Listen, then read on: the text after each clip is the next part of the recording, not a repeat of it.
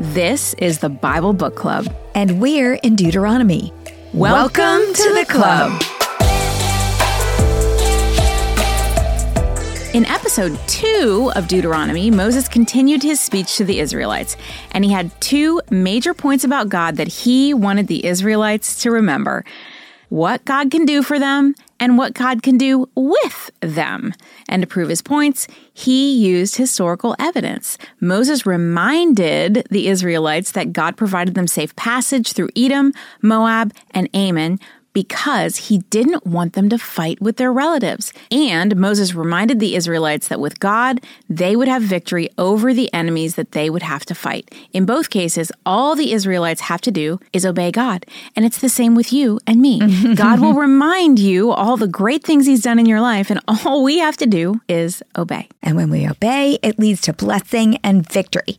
All right, with all the remembering that they did in chapters 1 through 3 complete, Moses intensifies his message. Chapter 4 is the climax and conclusion of Moses' first sermon in Deuteronomy. Remember, there's 3 of them.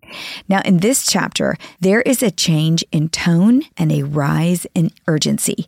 Moses is going to move from reminding the Israelites about all God did for them and with them to demanding they respond. Moses is going to exhort them, press them, urge them, and convince them to take action. God has given them all the proof they need to be devoted to him, and now it's up to them. All right, before we jump into chapter 4, we're going to do a keyword study, because this word is used a lot, and it really should change the meaning of this entire chapter for you. So we're going to dig into actually a couple little words in this chapter.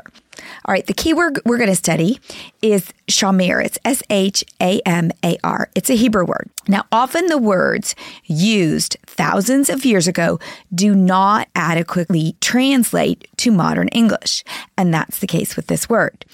Moses used this word often, and really often. In fact, 148 times in the 5 books of the Torah. That's a lot, and half of those are in this book of Deuteronomy.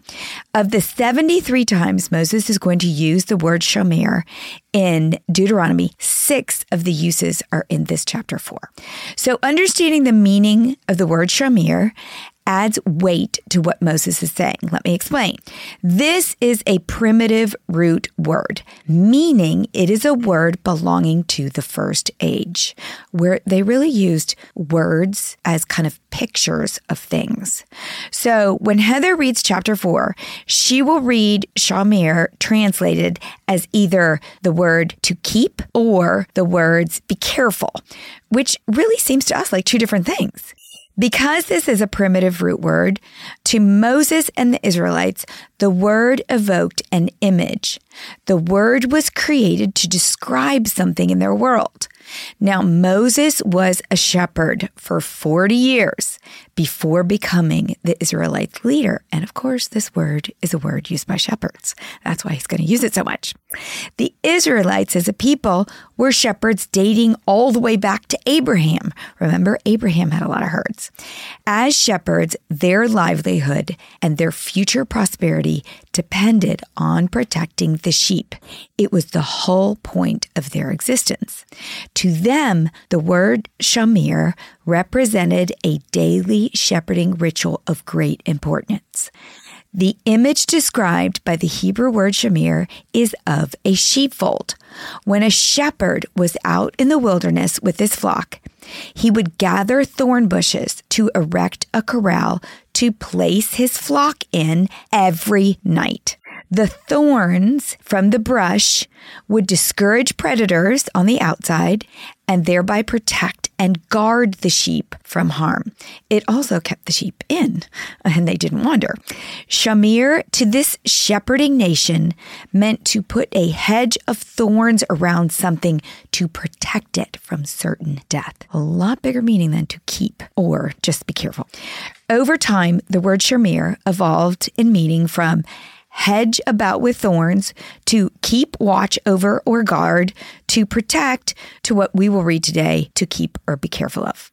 The primitive meaning to Moses and the Israelites was much stronger than just keeping something or being careful about it. Keeping the sheep was not nearly as mindful as building a hedge of thorns around them.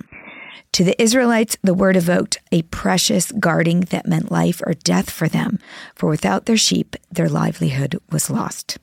Moses uses this strong word 6 times because Moses wanted the Israelites to see what he was saying as life or death for them. By using the word shamir, Moses was tying their relationship to God with their life and the future lives of their children. And he's going to say that twice too. This is for your children. Teach this to your children. He's trying to drill it into their head. You've got to listen to me. This is life or death. The word picture of Shamir was a perfect fit because in this chapter, God clearly lays out that the land and its provision was directly tied to their relationship with him, just as protecting the sheep was clearly tied to their future livelihood. Keep the shepherd's image of this word wherever you are in the future in the Old Testament, and it will add a new depth to your understanding because it's used a lot. For example, last season in number 6, we read the Aaronic blessing, which many churches today use as a benediction. It was this: the Lord bless you and keep you. The Lord make his face shine on you and be gracious to you. The Lord turn his face toward you and give you peace.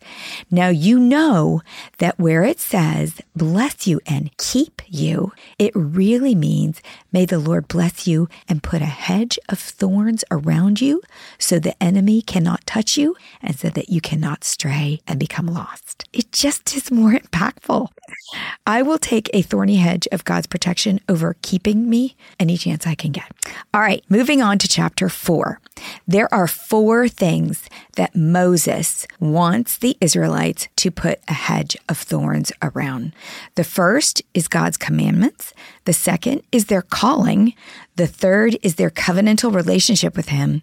And the fourth is their confidence that he is the Lord their God. All right, here we go with the first one. Put a hedge of thorns around God's commandments. And it's an interesting picture, too, this hedge of thorns, because like you said, it's to protect them from predators from the outside, but it also would really hurt if you try to bump up against that thing. Correct. So it's kind of like the consequence that we get sometimes, unfortunately, when we sin, and that doesn't feel so good. And it also is that picture of keeping them in. They won't become lost sheep if they put this hedge of thorns around themselves and obey the commandments. The problem is a lot of times my consequence comes later, and if it came before I had to have the consequence, like I bump up against this hedge of thorns and it really hurts, I might stay inside that little hedge. Exactly. All right, chapter 4. Now, Israel, hear the decrees and laws I am about to teach you. Follow them so that you may live and may go in and take possession of the land the Lord, the God of your ancestors, is giving you. Do not add to what I command you, and do not subtract from it, but keep the commands of the Lord your God that I give you. Okay, so keep the commands. Why do they need to guard, put a hedge of thorns around the commands of the Lord? If they guard the commands, then they will get to live in the promised land. That's what he just said there. This is the heart of the covenant. God will provide if they will obey. There is also a little aside here because the commands given are all they need. They do not need to add to it or subtract from them. To have that promised land, all they have to obey is exactly what's given. No additions or subtractions, just keep it as they are. So what will happen if they don't put that hedge of protection around the commands? Verse 3, you saw with your own eyes what the Lord did at Baal Peor. The Lord your God destroyed from among you everyone who followed the Baal Peor. But all of you who held fast to the Lord your God are still alive today. Moses reminds them what will happen if they do not guard the commandments. In season 4, episode 13, Numbers 25, the men of Israel were seduced by women priestesses from Moab. The Israelites broke the commandments by worshiping the Moabite god Baal of Peor, and God caused a plague and 24,000 Israelites died. So it's literally that crucial. They are going to die or suffer if they don't do this. Moses makes it clear with this example. If they do not put a hedge of protection around the commandments, they will be destroyed. Verse 5, "See, I have taught you decrees and laws as the Lord my God commanded me, so that you may follow them in the land you are entering to take possession of it. Observe them carefully, for this will show your wisdom and understanding to the nations who will hear about all these decrees and say, 'Surely this great nation is wise and understanding people.' What other nation is so great as them to have their gods near them the way the Lord God is near us whenever we pray to him? And what other nation is so great as to have such righteous decrees and laws as this body of laws I am setting before you today?" So Heather read, observe them carefully. Be careful, he's saying, to guard God's commands so you may lead others to me, because you will be my example to the nations, that they may know that I am the true God. This is what Moses is telling them. God had a plan that he laid out in the Torah. By obeying the plan, the Israelites would demonstrate God's greatness to the nations. This would fulfill the promise to Abraham way back in Genesis 12, that all peoples on earth would be blessed through Abraham. It wasn't just for their own prosperity in the promised land that they were to protect the commandments. It was also for the whole world to see. And when the world saw that Israel's God was different, he was real, and he was in a real relationship with them, then they would be drawn to the one true God, and all the nations would be blessed because of them. And I think that's the same today, too. We don't need to hit anybody over the head with the gospel of Jesus. We just need to live in such a way that they're like, hey, what's going on over there? I want to do some of that. Whatever they got, I want some. Well, that's exactly what Paul's going to tell us. So the nation of Israel was to be a letter from God to the world, written not in ink or on stone tablets, but with the Spirit of God, and not just on tablets of stone, but on the hearts of people. To the people of Israel, keeping the covenant was not to be strictly about obedience. The individual was to have an attitude of guarding the covenant as a shepherd lovingly guards his flock. Their care and concern for the commandments would be a testimony to the world of their loving relationship with God. Now, note this. Paul carries this theme into the New Testament. We too are to be a letter, a love letter from Christ to the world, an example that testifies to God. Paul said it like this in 2 Corinthians 3. You yourselves are our letter, written on our hearts, known and read by everyone. You show that you are a letter from Christ, the result of our ministry, written not with ink, but with the Spirit of the living God, not on tablets of stone, but on tablets of human hearts. I love that if we love the Lord and follow him, we are a love letter from him to others.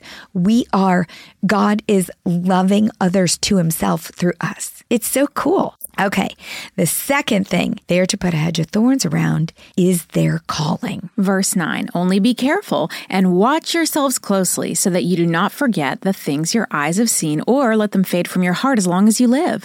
Teach them to your children and to their children after them.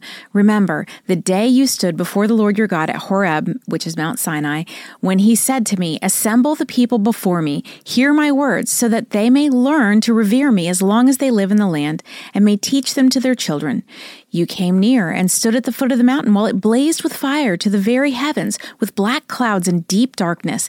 Then the Lord spoke to you out of fire. You heard the sound of words, but saw no form. There was only a voice. He declared to you his covenant, the 10 Commandments, which he commanded you to follow, and then wrote them on 2 stone tablets. And the Lord directed me at that time to teach you the decrees and laws you are to follow in the land that you are crossing the Jordan to possess. Okay, so Heather read in the beginning, the very first thing, only be careful and watch yourself closely. That's our thorn, our hedge of thorns.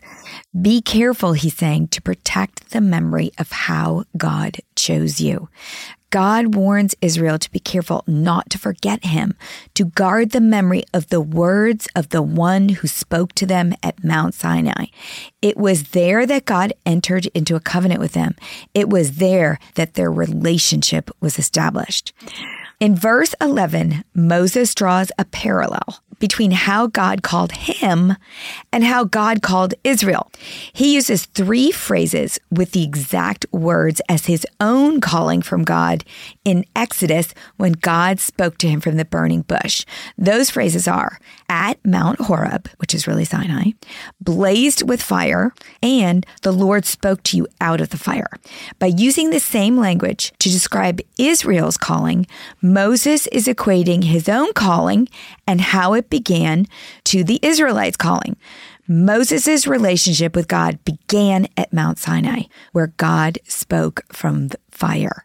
Israel's relationship with God began at Mount Sinai, where God spoke from the fire. This was their beginning. This was when God chose them for a divine relationship. This is where the people got to hear God's voice as he called to them. They must place a hedge of thorns around their calling.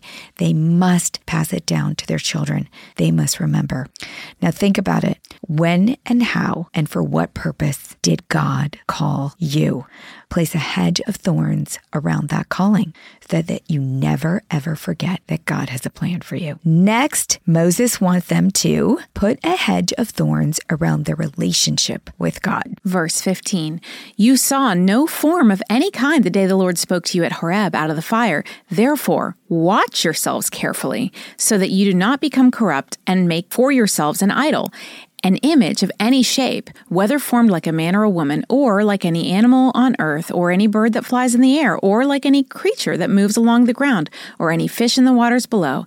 And when you look up to the sky and see the sun, the moon, and the stars, all the heavenly array, do not be enticed into bowing down to them and worshiping things the Lord your God has apportioned to all the nations under heaven. Okay, be careful not to abandon God by worshiping idols. Moses starts by stating that God is formless. Therefore, they are not to make any forms to worship. Then Moses systematically lists forms they may be tempted to make to represent God. He bans every form in creation and lists them in the reverse order in which God created them in Genesis. They are not to make idols in the image of people, animals, birds, fish, the sky, the sun, the moon, or the stars. And don't you think he probably said that because they were doing that? Well, he knew they'd be tempted to. And of course, that includes calves, especially not golden calves, which they had already done. But yes, it was the tendency of the surrounding cultures to worship things in creation rather than the creator. And so he did not want that. They'd already made that mistake by worshiping a golden calf. And so he knew they'd be tempted. And so he eradicates.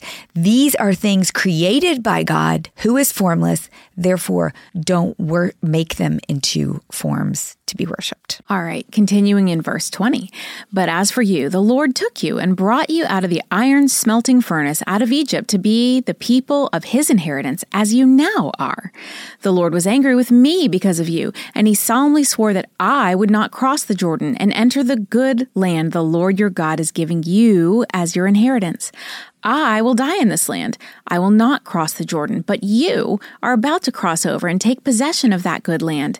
Be careful not to forget the covenant the Lord your God that he made with you. Do not make for yourselves an idol in the form of anything the Lord your God has forbidden. For the Lord your God is a consuming fire, a jealous God. Okay, he's continuing with this hedge of thorns about their relationship with God. And he says, be careful to remember your position in this order God created. You are special. You are different. The Lord chose them out of all creation to be his treasured possession, and he is jealous of his possession. So they have to remember that. He also sounds a little disgruntled at this point. Okay, he's so like, yes. You're the reason. Yes. So don't screw it up this time. Exactly. So, he kind of inserts this other point, but you're not so special that you are immune to consequences. Moses slips in a little frustration about his own situation as a reminder that just because they are special doesn't mean that they get to live in a special place if they disobey. And he is the poster child for that. One little slip and you are banned from the promised land. Moses is referring to Exodus 20, when he and Aaron brought water from the rock in anger without attributing the miracle to God. Now, Moses was just actually, in my opinion, being very human at the time, so here he blames the people for making him do it in anger. He said, the Lord was angry with me because of you. And I have to agree with him. The Israelites were so frustrating at the time. It's no wonder Moses lost his temper. But the point is, it wasn't honoring to God. And so he lost that special status he had of being able to see the promised land. And that's why he inserts it here, because he wants them to remember, okay, yeah, in the order of creation, you are special and we have a special relationship, but you're not so special that I'm just going to, expect nothing of you. You have to obey. And it wasn't even really them. It was their parents. But he wants them to remember what will the consequence be. Exactly. Now, the next few verses are a prophecy inserted as a warning with a window of hope in them. Perhaps this is just my kind of inserting myself into figuring out where Moses' head was when he went into this next section. And maybe he was still a little bit triggered by that memory of how the Israelites pushed him to anger that resulted in his own disobedience, because he's probably thinking in his head, man, if they can push me, what are they going to do without me? Perhaps his mind began to wander in worry about them in the future, like what's going to happen to them after I leave. We just don't know. But Moses knows more than anyone how disobedient and frustrating the Israelites can be. Maybe he pondered all this and asked God if these people would ever make it. Certainly, he had made it. How would they make it even without him? And perhaps God gave him this vision, and this is what he saw. Moses sees the future of Israel. Verse 25, after you have had children and grandchildren and have lived in the land a long time, if you then become corrupt and make any kind of idol, doing evil in the eyes of the Lord your God and arousing his anger, I call the heavens and the earth as witnesses against you this day, that you will quickly perish from the land that you are crossing the Jordan to possess. You will not live there long, but will certainly be destroyed. The Lord will scatter you among the peoples, and only a few of you will survive among the nations to which the Lord will drive you. There you will worship man-made gods of wood and stone, which cannot see or hear or eat or smell. But if from there you seek the Lord your God, you will find him, if you seek him with all your heart and with all your soul. When you are in distress and all these things have happened to you, then in later days you will return to the Lord your God and obey him. For the Lord your God is a merciful God. He will not abandon or destroy you or forget the covenant with your ancestors, which he confirmed to them by oath. Moses is warning of things to come, and he is spot on. Once we leave Deuteronomy, the battle to be faithful to God in the Promised Land is an overarching theme of the entire Old Testament. And while Israel will fail to be faithful to God, there is hope. For it says, when you are in distress, you will return to God and obey him. For God is a merciful God, and he will not abandon you.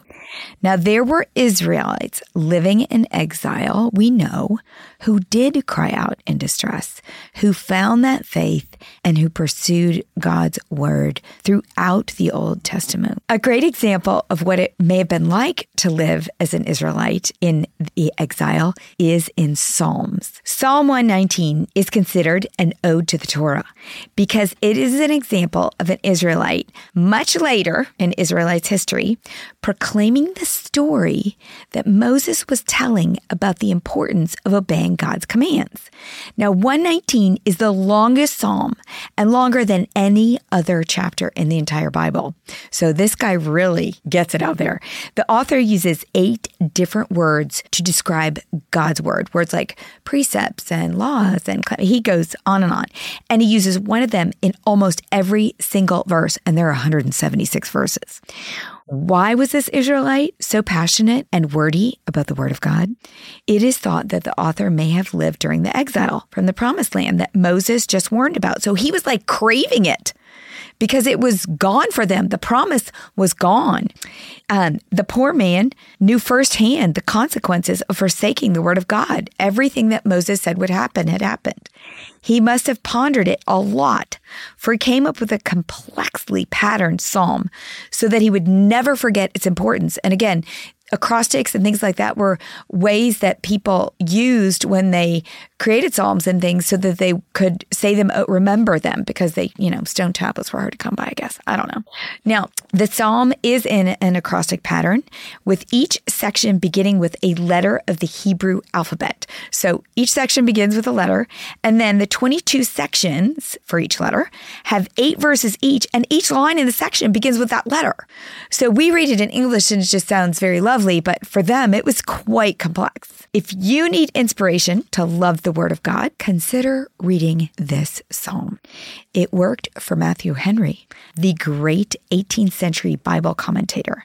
He was introduced to Psalm 119 as a child. His father told him to take one verse of Psalm 119 every morning to meditate on. And he told his children that it will bring you to be in love with all the rest of the scriptures. And perhaps that practice was why Matthew Henry loved the Bible so much that he wrote a complete Bible commentary that is still used by everyone today, volumes long. Now, another person who was inspired by this great psalm, the one that reiterates the importance of putting a hedge of thorns around the Word of God, was William Wilberforce, the 19th century British politician who led the movement to abolish the slave trade in the British Empire and who also memorized all 176 verses of Psalm 119.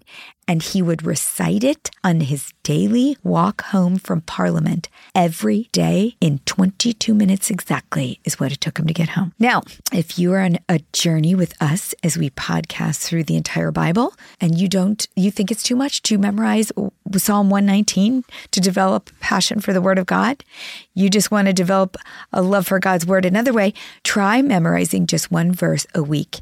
In every podcast episode, we choose one verse that stands out and we post it on the blog.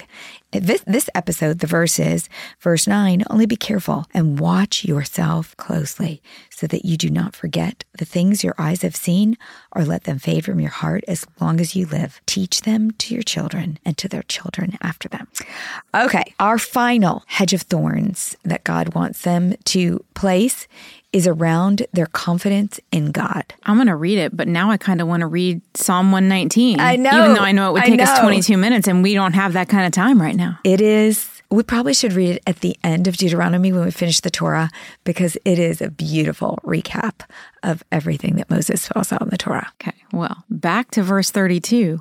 Ask now that the former days, long before your time, from the day God created human beings on the earth, ask from one end of the heavens to the other, has anything so great as this ever happened? Or has anything like it ever been heard of? Has any other people heard the voice of God speaking out of fire as you have and lived? Has any God ever tried to take for himself one nation out of another nation by testings, by signs and wonders, by war, by a mighty hand and an outstretched arm, or by the great and awesome deeds, like all the things the Lord your God did for you in Egypt before your very eyes? You were shown these things so that you might know that the Lord is God. Besides him, there is no other. From heaven, he made you hear his voice to discipline you. On earth, he showed you his great fire, and you heard his words from out of the fire. Because he loved your ancestors and chose their descendants after them, he brought you out of Egypt by his presence and his great strength, to drive out before you nations greater and stronger than you, and to bring you into their land and give it to you for your inheritance, as it is today. Acknowledge and take heart this day that the Lord is God in heaven above and on the earth below. There is no other. Keep his decrees and commands, which I am giving you today, so that it may go well with you and your children after you, and that you may live long in the land the Lord your God gives you for all time. The Lord is your God. Confidently guard that knowledge, have faith, and believe. This is what Moses is drilling into them. The phrase, the Lord your God, here's another key word, is repeated 250 times in Deuteronomy. Compare that to Moses' other 4 books, where he mentions the Lord your God only 65 times. Moses' grand total mentions of this phrase, Lord your God, in all 5 books is 315 times, compared to only 283 times in the entire rest of the Bible. Why? Moses is at the end of his life. He only has so many words to get into print. Why does he repeat the Lord your God 250 times in Deuteronomy? Because Moses knows they will forget that the Lord is their God. They will fail to teach their children and grandchildren. Moses is determined for the Israelites to understand that God is their God and they are his people. Now, aside from his not so discreet methods to brainwash them that God is their God, Moses goes back to that pivotal, miraculous redemption in Egypt. Moses concludes his sermon by taking them back to the beginning, their redemption, which took place in Egypt. This was the definitive moment in their history when God chose them to be his treasured possession, and Moses wants them to never forget it. Now, what is our redeeming moment in history? What do we need to remember and put a hedge of thorns around so that we can have confidence in our God? For us, it must be Jesus' death on the cross. Surely that is when we were redeemed, grafted into the promise, adopted as heirs, and became a treasured possession. Surely God wants us to remember, as he wanted the Israelites to remember, what he did for us and what he can do with us. Surely that is the whole point of the Bible, to understand God and his plan from beginning to end to redeem us. So what are we to put a hedge of thorns around? What are we to guard? What are we to protect? There are 4 things that Moses wanted the Israelites to protect so that they could live a life of promise in the land that God promised. The first was God's commandments. The second was their calling. The third was their covenantal relationship. And the fourth was their confidence that the Lord is their God. Perhaps we should do the same and put a hedge around these 4 things, and we too will live a life of promise.